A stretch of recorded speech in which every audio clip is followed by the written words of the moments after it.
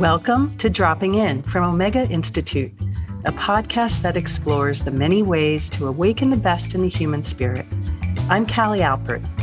Dropping in today, Matt Kahn. Matt is a spiritual teacher, empathic healer, and the best-selling author of Whatever Arises, Love That, Everything is Here to Help You, The Universe Always Has a Plan, and the forthcoming Holding Space. Matt's spontaneous awakening arose from an out-of-body experience in early childhood and through what he calls direct experiences with ascended masters throughout his life. Using his intuitive abilities of seeing, hearing, feeling, and direct knowing, Matt brings forth revolutionary teachings that assist in healing the body, awakening the soul, and transforming reality through the power of love. Welcome, Matt. Thank you for dropping in virtually today. It's so good to see you and hear you. So great to be here. Thanks for having me. It's a true honor. Thank you for making the time. So I'd like to start this interview with a quote that I once heard from a very wise man. I love you. I love you. I love you. I love you. So this is actually your quote. I don't know if you were going to call my bluff before I even said it. But this is your quote that you often say in your courses and engagements to rooms full of strangers. And I remember the first time I heard you do that, and I thought, wow, I'm curious, what does it mean to exude so much love to people you don't really know? And how does this mantra of yours redefine what it means to love? Yeah, it's a great point and something I've actually never really thought about. I think for me, after going through so many significant awakenings in consciousness, there's a couple reasons. One is that there's just this inherent recognition that no matter how we are acting, no matter the motivations that really run our subconscious, and no matter what quality of human being we seem to be embodying on this planet, which of course is always going to evolve and change and grow, there's this inherent recognition that divinity is meeting itself in this human play. And I think for me, there became this it's interesting because it's almost like impersonal recognition that includes all the aspects of the person. And so for me, when I went through the awakenings I went through, there just became this natural respect for each person's spirit, even while watching the gritty details of the journey play out through their ego. Mm-hmm. And I think on a personal level, the other reason I have been someone who has received these downloads from the universe is I spent so much of my early life, my childhood, my adolescence, people pleasing, trying to win popularity contests and really living a life of, empathic codependency where I misunderstood people's feelings as their opinions of me. So if people weren't always in a state of joy, I thought I did something wrong. Mm-hmm. And what I found throughout my life is that it was more of an immediate sense of fulfillment to be respectful to other people, even if they weren't respectful back to me, than trying to get other people to see me a certain way, which after many years of doing this was just exhausting. And so a lot of times when people get into this experience of I'm tired of people pleasing and trying to win people's affection, sometimes people shut down and they just become resentful and shut off. Right, defeated. And for me, that really, for some reason, never happened. I just discovered that being nicer to other people, no matter how they were treating me, infused my body with the feeling of what it felt like when other people approved of me. And I think that for me, that was like a really clear shift. And I also found that in being nice to myself, although I was never truly mean to myself, I found that being nice to myself, just as I'm nice to other people, really gave me the most fulfilling experience of every moment in time that, things are going to happen, surprising things are going to occur, unexpected losses are going to occur, just like unforeseen gains will happen. Right. And if we can be nice to ourselves and respectful of each other, without being a doormat or a people pleaser or enabling toxic, abusive behavior, we find that instead of someone else holding the key to our fulfillment, we actually become the fulfillers of our own reality when we learn to engage with human beings in this heart-centered way. And so when I started to do the I love yous, which was very much inspired by the universe, it was very much using my voice to be like a microphone through which Source would speak through and say to people the words maybe their subconscious was blocking, which is no matter where you are in your life, no matter what is happening, the universe is always supporting, encouraging, and loving you. And so I made this an interactive I love you process, and with no expectation, it just took off and became kind of this movement that we call the Love Revolution. And I'm just humbled by how it's expanded and just privileged and honored to be a part of bringing more love to this planet. When you say those words to people that you're teaching or speaking to, or, even in the virtual world that you don't know, I hear that you're saying your spirit is speaking through you and you're channeling a larger source voice. Yes. Are you feeling it also from yourself, like from your earthly human version of yourself? Yes, absolutely. When you're an empathic being and you can feel everyone's energy, that's one level of unity consciousness. When you go through an awakening of consciousness and you realize that you are spirit and we're all spirit, that's a different awakening of consciousness.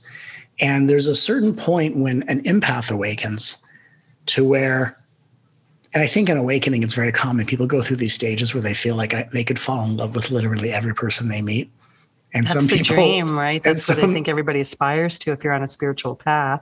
And some people literally do that for a certain period of time. But for me, that's how I actually feel. Is I feel a sense of love for every human being. It's as if I'm feeling the love they desire from someone else, and I am just there as a light being reflecting it to them.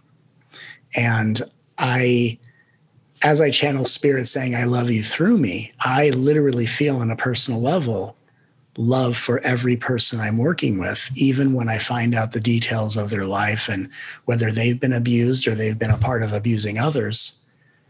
There is a certain level of love that doesn't, of course, justify behavior. Right. But it's a love that can be best described as if you're a parent and the heart in every body is one of many children you have. That's how I describe it. Separating out the difference between the actions of someone and the essence of someone.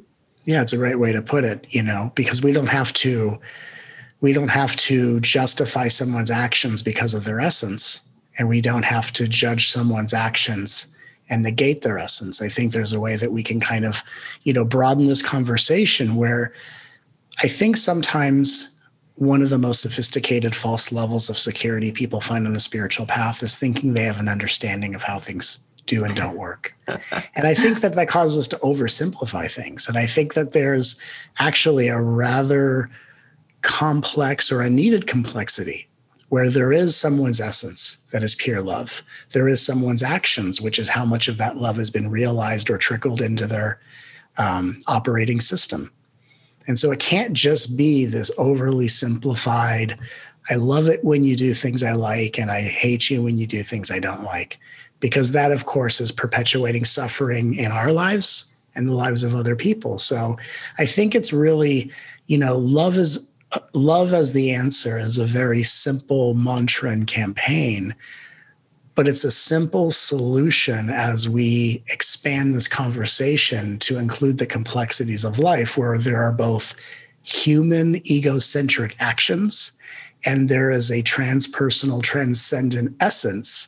And how do we reconcile both without being the micromanagers of our everyday lives? And that's, I think, the solution that love brings to all of us. Which seems like it lends itself to the concept that love for ourselves and our love for others needs to ideally cover all of those different layers, including, if not especially on certain days, the shadowy parts, the parts that aren't fully integrated yet. Absolutely. Right? Because that leads to that integration, does it not? Well, absolutely, because there's a certain point where, just as any parent would find out when raising a child, there's a point when a parent has to say to a child that behavior is not acceptable, and there's a learning curve, there's a course correction, but the child should never forget how much they're loved. And so I think really love takes many shapes and forms. Love is equally the hand we reach out to someone in need. Love is reminding someone they're never alone, even if they feel isolated, lonely, and left behind in some way. Love is also the grace of a mother or a father pulling their child out of potential harm as they wander into oncoming traffic. So I think that we have to really look at love as a spectrum of expressions, and that there's a way in which we love ourselves when we are still working out and buffering out some of our egocentric patterning. And I think that kind of love doesn't have to be fierce in a negative way, but it's really about boundaries for ourselves, boundaries we create with other people so that we're not mistreated on any level. But at the same time, also having that soft, permissive love that says, hey, it's okay. You tried your best. Let's try again. And I think sometimes, and I talked about this at a retreat I just led a week ago, I talked about this really incredible imbalance that I find in most people on the spiritual path, which is they're either more compassionate than they are self-aware, or more self-aware than they are compassionate. And when we are more compassionate than self-aware, we're very permissive. We are enablers to unconscious patterns in ourselves, and we enable other people to take advantage of us. And when we're more self-aware than compassionate, everything's in its box, everything is black and white, and we could justify some unsavory behavior in the name of a greater good, which is not better than anything else at the end of the day. So I think really what I'm talking about, or what we're discussing, is how love fundamentally allows us to be as compassionate as we are self-aware, and as self-aware as we are compassionate.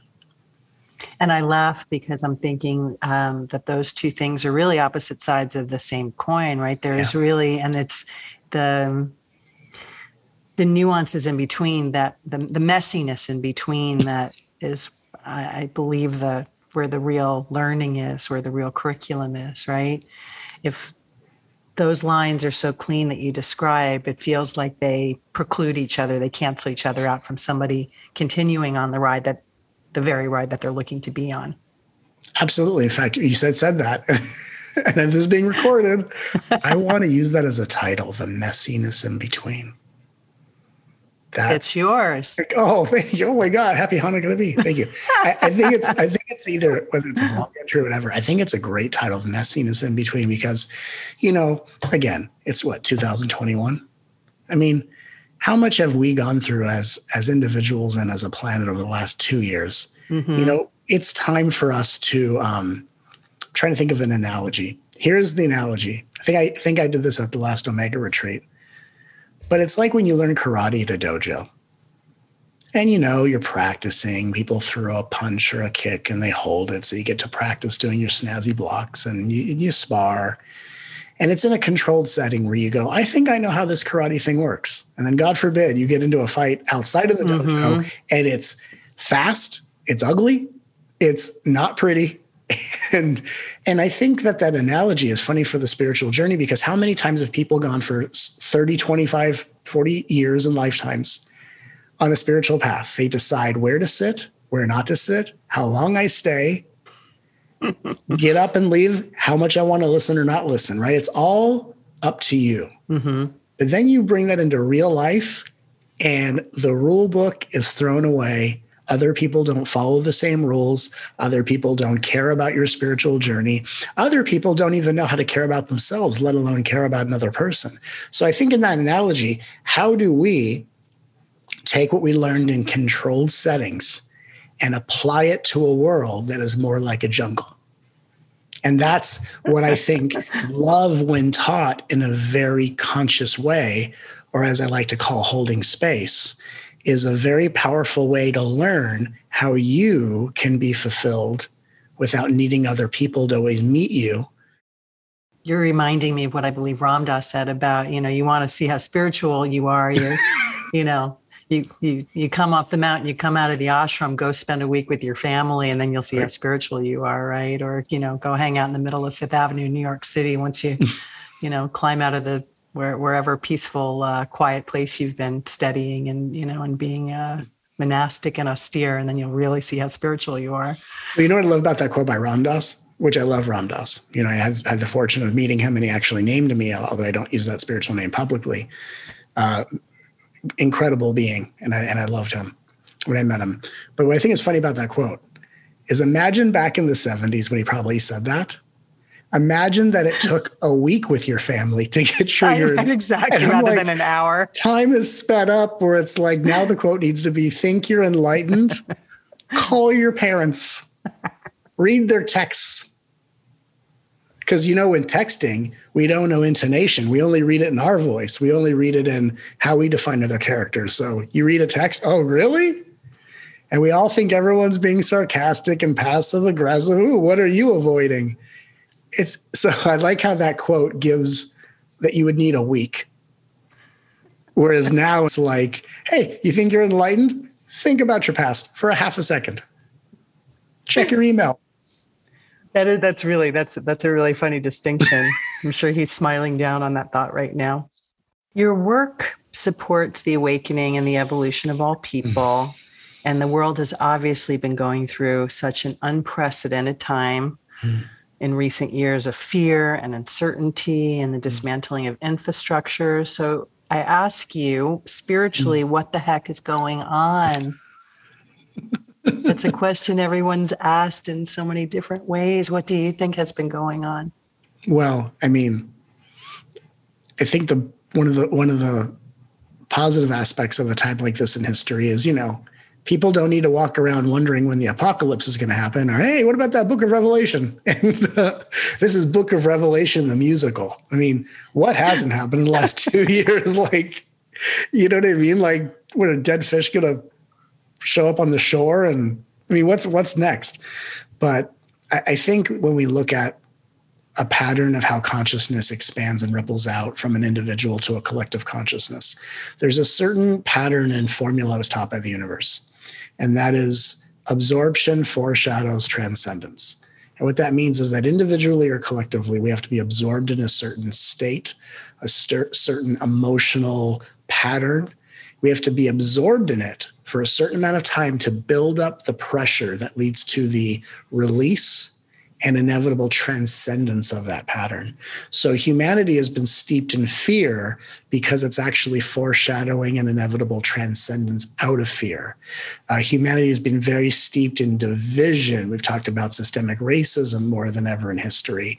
And we're exposing that through, some of the abuses that happen in law enforcement, or the racial profiling, or the way things are taught in certain school systems. And I think we're being steeped in a sense of separation. And even if you want to look at it as, what side are you on? Are you vaccinated or not vaccinated? And are you a Democrat or Republican? Are you a moderate or a liberal? But I don't even know what those two words mean, to be honest. I just know the terms.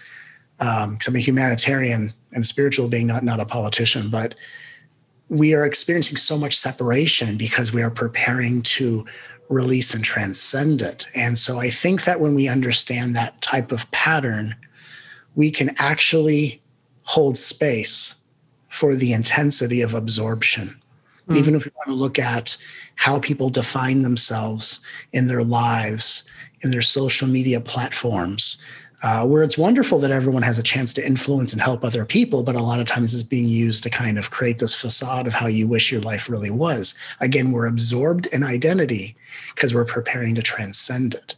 And so I think that helps us be able to have the faith, to be rooted in the peace, to be grounded in the presence, and of course, centered in the love now, through a time of absorption when we really need love the most, and not just waiting to get to the transcendence to open our hearts. This is really not only the most important time to become a heart-centered being, But if you can use this as a training ground to be heart-centered when a world is existing like this, there is literally nothing in existence that can shake or frighten you. So I look at this as the most fertile ground for one's awakening. And it's the most important time to learn how to be a heart-centered being.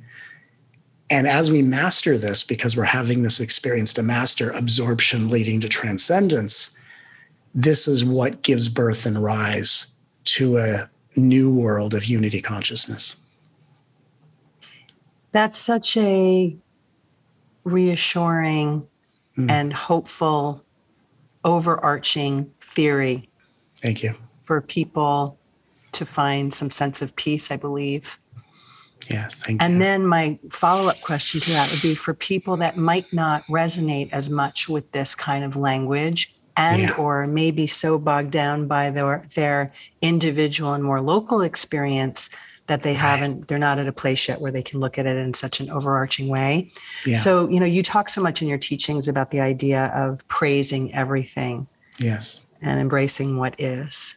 Mm-hmm. So what do you say to people that are going through their really dark time individually that might need some convincing that what you just said and the bigger picture is the case? How do they embrace and lean into their trials and tribulations in a way that can maybe help them? I think that, the way that we bridge this, we talk about creating a bridge, is through a bridge of self-acceptance. And the way I teach self-acceptance is a little more radical. So I wouldn't say to someone who doesn't believe this, I wouldn't say, I need you to accept that this is the way it is so that you can feel better. Even if I was to present it as you're suffering and this is the way out of hell, if you could only just accept this one thing. What I'd rather do is be more radical and say, can we accept that there will be a time where you will learn to find nourishment from within yourself and not define reality by the actions of other people? But can you accept that you're not quite there yet? You will be there yet. I'm not quite sure what I need to get there. I know that's where I'm going to go someday. But right now, I'm still steeped in judging the world by the way it behaves and blaming it for my experience. I know it's not where I'm going to be forever. I'm going to see things from a bigger perspective. And it better be some Christmas miracle that shifts it, because I'm not going to do anything about it. But I will accept that this might be somewhere in the future I go.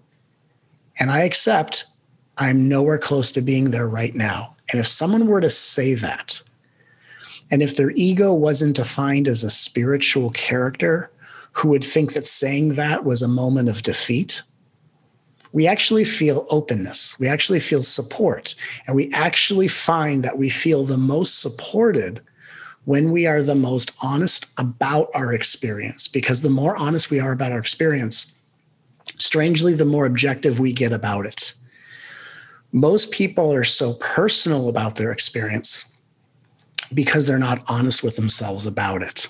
Even with themselves, it's almost like how I want to be seen to myself, instead of just the brutal honesty of, look, Matt, what you're saying is probably true.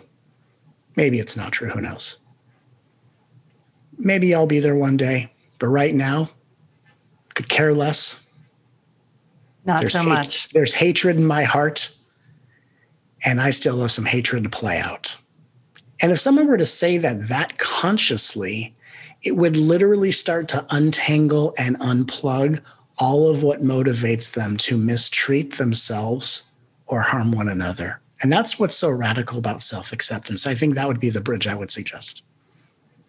It does feel like in that, if people were to just give themselves a permission slip to feel their truths, that would accelerate their process more than they'd ever even realize, without doing anything more than that. That's true. In the short term. Well, and I think the reason for that is because when you are honest with yourself, even so honest that you kind of don't like the character that you are acting out, right? Like most people want to do nothing but seen for the opposite. It's very common when we're ego structures, right? There's a painting of our actions, but then there's a caption, and people say, no, don't look too deep at the painting. Just read the caption. Like the little bubble above the head, right? Or read the little paragraph on the side. Look at how wonderful a human being I am. Don't look at my actions.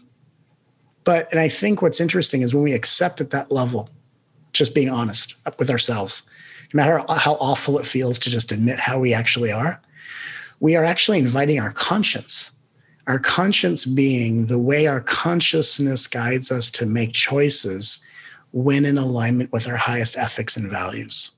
Have you lost any popularity contests with yourself lately? And you know what I mean by that question. I do. To be perfectly honest, I don't tend to lose a lot of popularity. From a very young age, I have always been on my side. I may not have liked how other people have treated me. I may have felt an unfairness about I give this much and I get this little back. And I've had those experiences. And when I was really young, I could judge and be mad at people for how they show up, which is just this feeling of unfairness of I wish I was having different experiences. I wish I was being treated the way I treat other people. But if I really look at my life, there are times where I'm going through, upgrades and I need to rest, or maybe days where I'm just kind of processing something. So I'm just, I'm not always in a ecstatic roll around on the ground state of joy. You know what I mean? I'm not like always in a Madonna video or something like, oh my God, I'm such an enlightened being. I was folding laundry and then I started to roll around in it because it smells so good.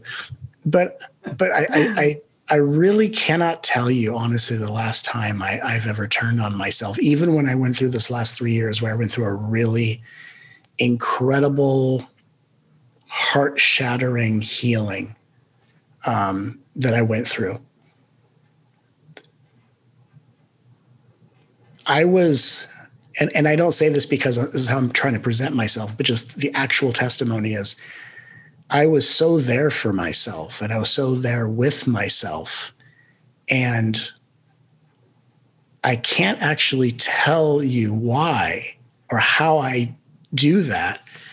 I just think there are certain qualities that are inherent to people's beings that allow them to do the work they do. And for me, I think it's part of why I am able to do the work I do on such a level that helps so many people, is because there is just something within me, and whether the awakenings blew it out of my system or whatever the case may be, I can be sad. I can be lonely, right? If the jar doesn't open in the first 3 tries, I can be frustrated. I haven't cussed at a human being in like 30 years. I've sworn at a few pickle jars. Not even in traffic? No, people cut me off all the time. And I'm not I don't drive. I'm not the fastest driver. I take my time. Mm-hmm. If you want to go, hey, I always leave early. I'm never late. There's a certain way I live my life and I'm fine with it. And I'm not I keep up with the flow of traffic, but I'm not a speedy driver. So if you have to go somewhere, hey, but I don't, even in traffic, I rarely use my horn. I just stop. Hope they see me. Maybe they will. Maybe they won't. We'll see. I'm listening to my music. But yeah, I can't say that it's funny, as I'm thinking about my life as I'm talking to you, I think there's a certain point of your life where you don't exist in a popularity contest. Meaning there's a point where you have chosen you, where it's just about, it's kind of like a parent would be with a child. A parent is a child, or a parent is a parent to the child. And of course, there are times, I'm sure, when a parent wishes they could give back the child and, hey, we got our receipt. Please, source. Please. No. Give us a Refund. Credit. And if you only want to give us a credit for the clearance price, hey, we'll take it. But there's a certain point where we love ourselves so much that we don't define ourselves as a commodity on an emotional stock market to where, oh, I'm selling high. Now my price fell and it's climbing back up again. There's a certain point where we are no longer engaged with what other people think of us. And there's not even a sense of what we think of us because we're not actually separate enough from ourselves to engage in either of those questions. So I guess that's really the answer. As I just, think back on my life for a second, it's that there's a certain level of oneness with ourselves in life to where we actually don't even objectify ourselves as, what do I think of me? What do they think of me? And what do I think of me if they think of me this way? And I think it's a very interesting point that I haven't thought of in a long time. I'd like to go back to your reference to the last 3 years being difficult for you. Yeah. You've talked openly about Sure. having a breakup. Yeah. Is it okay if we talk a little bit about that? Of course. Absolutely. I'm curious if when you're in a challenged place in your life, when you're so used to guiding others, can you still heed your own wisdom? And does your wisdom speak as loudly as it does for you as it does for other people? Actually, it's a great question. It actually does.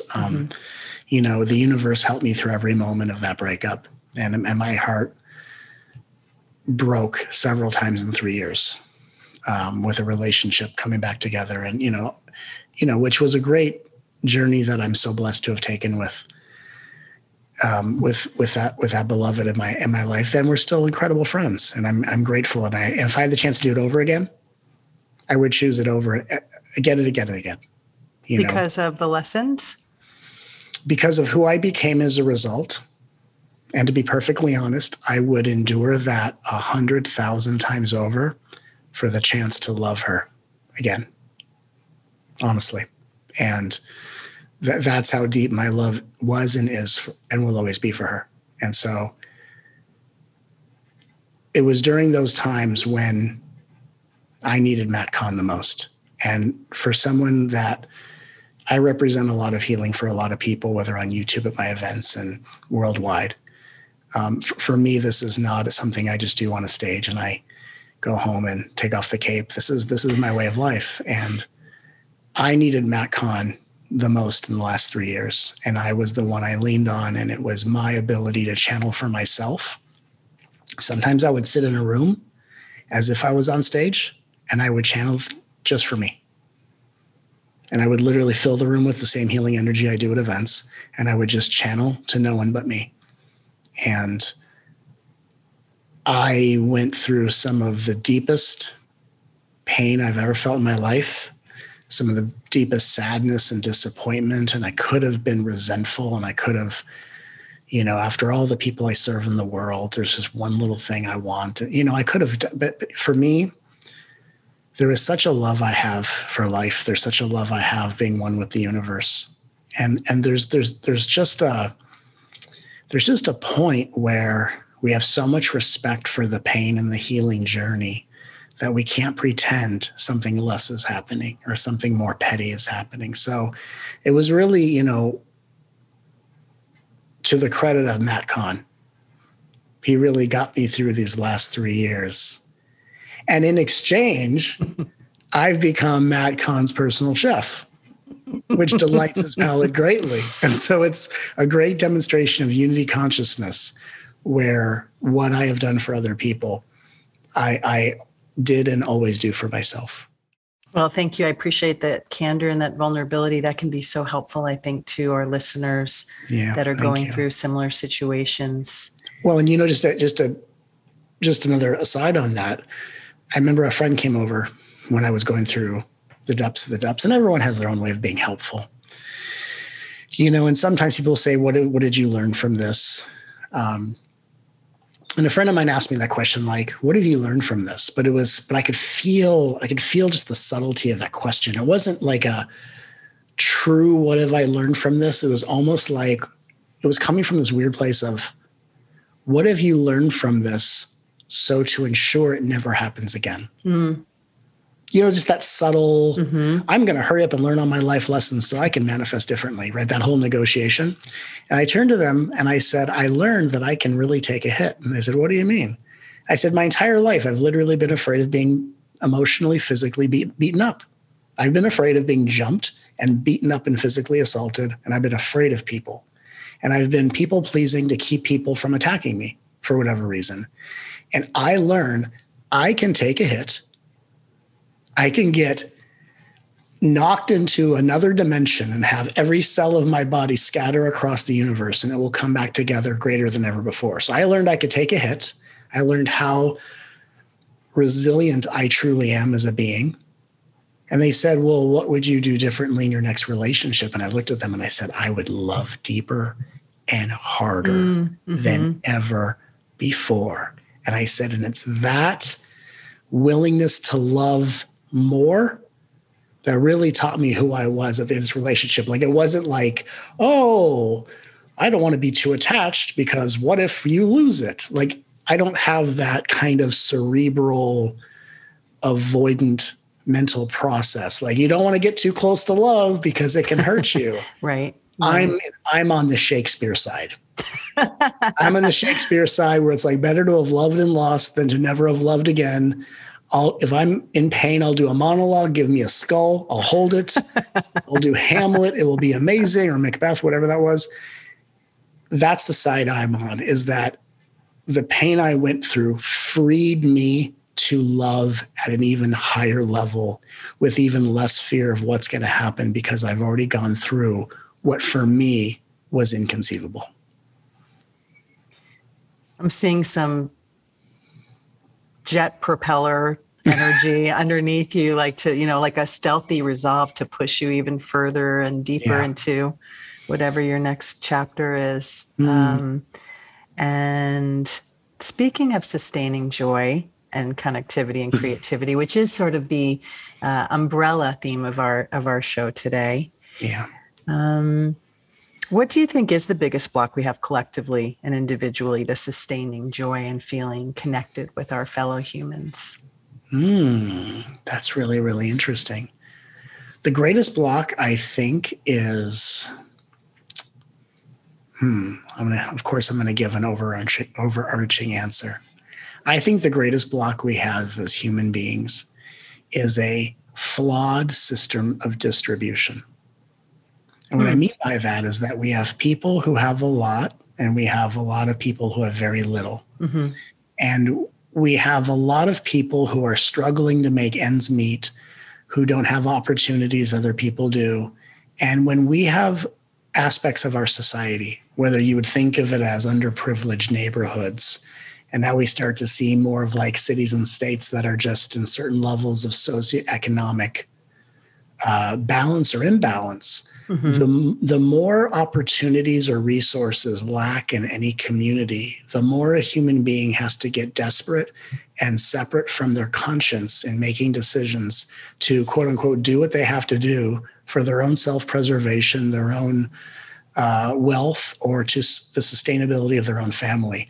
To someone who lives in a neighborhood who has no opportunity to go to a college to better themselves and to live out the dreams that they have. And in their neighborhood, the only option is sell drugs or be a part of a gang. And this is a tremendous example, but for anyone to say what the block of humanity is and not see that the blockages are actually created by a flawed distribution system, because if everyone had more of an equal opportunity for fresh organic fruits and vegetables, education and opportunity, then some of the things that people seek to make ends meet, or some of the artificial external things people seek for false levels of comfort, wouldn't lure people into a different type of internal spiral. So I think that societally speaking, as we become greater in our distribution, which to me is not a political thing, it's actually a community thing.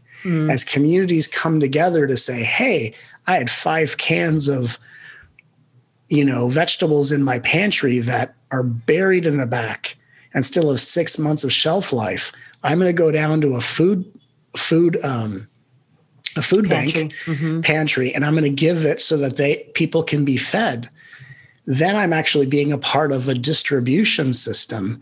And the more people that can be fed and nourished by a distribution system, whether it's education, food, or whatever, that's when people are no longer in such a socioeconomical state of victim consciousness or survival mode. And then we can actually start acting and making choices from our conscience, from our spirit, instead of just treading water in attempt to make ends meet. So for me, I think that's the really smart answer that for these times in 2021 needs to be addressed. I mean, we could say spiritually, people have forgotten their spirit, they're separate, they're blah, blah, blah. We could give that answer. Are you answer. mocking spiritual teachers? Oh, am I? Am I? I think what I like to highlight is what is outdated, expired, and broken. And I think that the right conversation has to be, our vibration is not demonstrated by a lack of thoughts. Our vibration is not demonstrated by how good we feel as in an uninterrupted state of whatever. Our vibration is not determined by how long we can meditate without being disrupted by other people's actions. Our vibration is defined by what we do to assist in redistributing wealth, opportunity, and goods and services for the benefit of all beings. That, to me, is true unity consciousness. So in short, just to finish that train of thinking before we get to our final 3 rapid fire questions today, would the simple wrap up on that be that first, collectively as society, we need to really decide that with intention, that that's what we aim to do? Yeah, I think what it has to be is that, it's kind of a two-way street. Spirituality, when you're in your alone time, is about your own self-exploration, your own nurturance of self-compassion, right? Where you're doing all the different things you need to do to become more self-aware and equally self-compassionate. And the other part of the spiritual journey is how you come back out from going within. And it becomes the way in which you live your life. And it becomes not just making sure that you are being a pillar in your community and being a leader in your family, but maybe as a family trip once a month. Maybe every time you go to the grocery store, you buy 1 extra can. And at the end of the month, you and your family and your children go down to a food bank and you give it to and you feel how good it feels to help other people be fed, or you and your family donate time at a shelter. As we talk about at Omega a lot, it's where personal growth meets social impact. I love that. The two can't live without each other. You really within can't. and without, right? Like that would be like someone standing there, their village is burning to the ground around them. And they're like, yeah, but do you see how brightly my chakras are shining? Have you ever seen my vibration this high? Seriously, I don't even want to move because I'm going to ruin it. The village is on fire. I see that. But have you ever in your life seen a light body this activated? And we laugh because laughter is how we process the inconceivable nature of imbalance in life. And it's how we make peace with injustice and start to turn things around in the right direction. So it's funny because we can find the truth in it. So finally, I would like to ask you 3 questions that I like to ask every guest. First, I'd like to grant you 1 wish for our listeners. What would it be? Oh, 1 wish for the listeners would be to be so whole in themselves that their greatest joy would be sharing something in their life with another person. So I think the wish would be, yes, I want all listeners to be whole, sovereign, loved, connected, so that other people can benefit from the generosity that comes from that aligned way of living. What is something you wish for yourself? What do I wish for myself? Well, I am very excited about meeting the woman I'm meant to be with one day. I'm a hopeful romantic, so I very much am excited about that. I'm not, rushing around looking for it, but I'm very ready in my life to have that type of relationship. And on a personal level, I'm very excited about that. And also, if it was a 2-part wish, sure. I would say that, in addition to my spiritual teaching, as a passion, I like to cook. It's something that's really become a part of my life. And I would love to one day have my show on the Food Network. So be it. So be it. And so it is. And finally, what is the most important offering or tip you'd like our listeners to take away from our conversation today? That's a wonderful question. I would say that there is no time in our lives when we are unworthy of love. That loving ourselves is not about loving the sadness, loving the hatred, because that's kind of oh, I love it. No one loves it. I think what the shift is, like when my book title was Whatever Rises, Love That, people thought I meant like that as in the external, because that's where our westernized culture focuses us on the external. But really that is actually you. So it's not loving sadness, but loving the you that is sad. Not loving fear, but loving the one who's in fear. And so I think that really when we see that when we're feeling any which way, low or high, that's when we deserve the most amount of acceptance, praise, acknowledgement, and validation. And whether it's a great high or a tremendous low, whether we like how we feel or wish it was somehow different, can we love ourselves the way we wish others could love us? Can we be that for ourselves? And when we do, we find the wholeness and the fulfillment that literally starts to transform our hearts and our lives from the inside out. And then from that space of self-love, we find it instinctive to be the change we wish to see in the world. Well, I thank you so much for making the time today to have this conversation with me. So inspired and so insightful. If our listeners would like to learn more about you, where can they find you? Well, my website is mattkahn.org. That's mattkahn.org. And you can sign up for my free newsletter. It goes out every Sunday. You get a free download when you sign up. And there's an events calendar of, events, whether in person or virtual. And, it's just an honor to be here with you. I love the Omega Institute so much. And I'm so excited to return to in-person teachings. And I know that when I do, Omega and your beautiful tahini salad dressing are the tops of my list.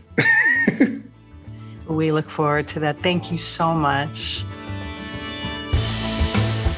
Thanks for dropping in with Omega Institute. If you like what you hear, tell your friends and leave us a review on Apple Podcasts. It helps new ears find us. Dropping in is made possible in part by the support of Omega members. To learn more, visit eomega.org/membership and check out our many online learning opportunities featuring your favorite teachers and thought leaders at eomega.org/online learning. I'm Callie Alpert, producer and host of Dropping In. The music and mix are by Scott Mueller. Thanks for dropping in.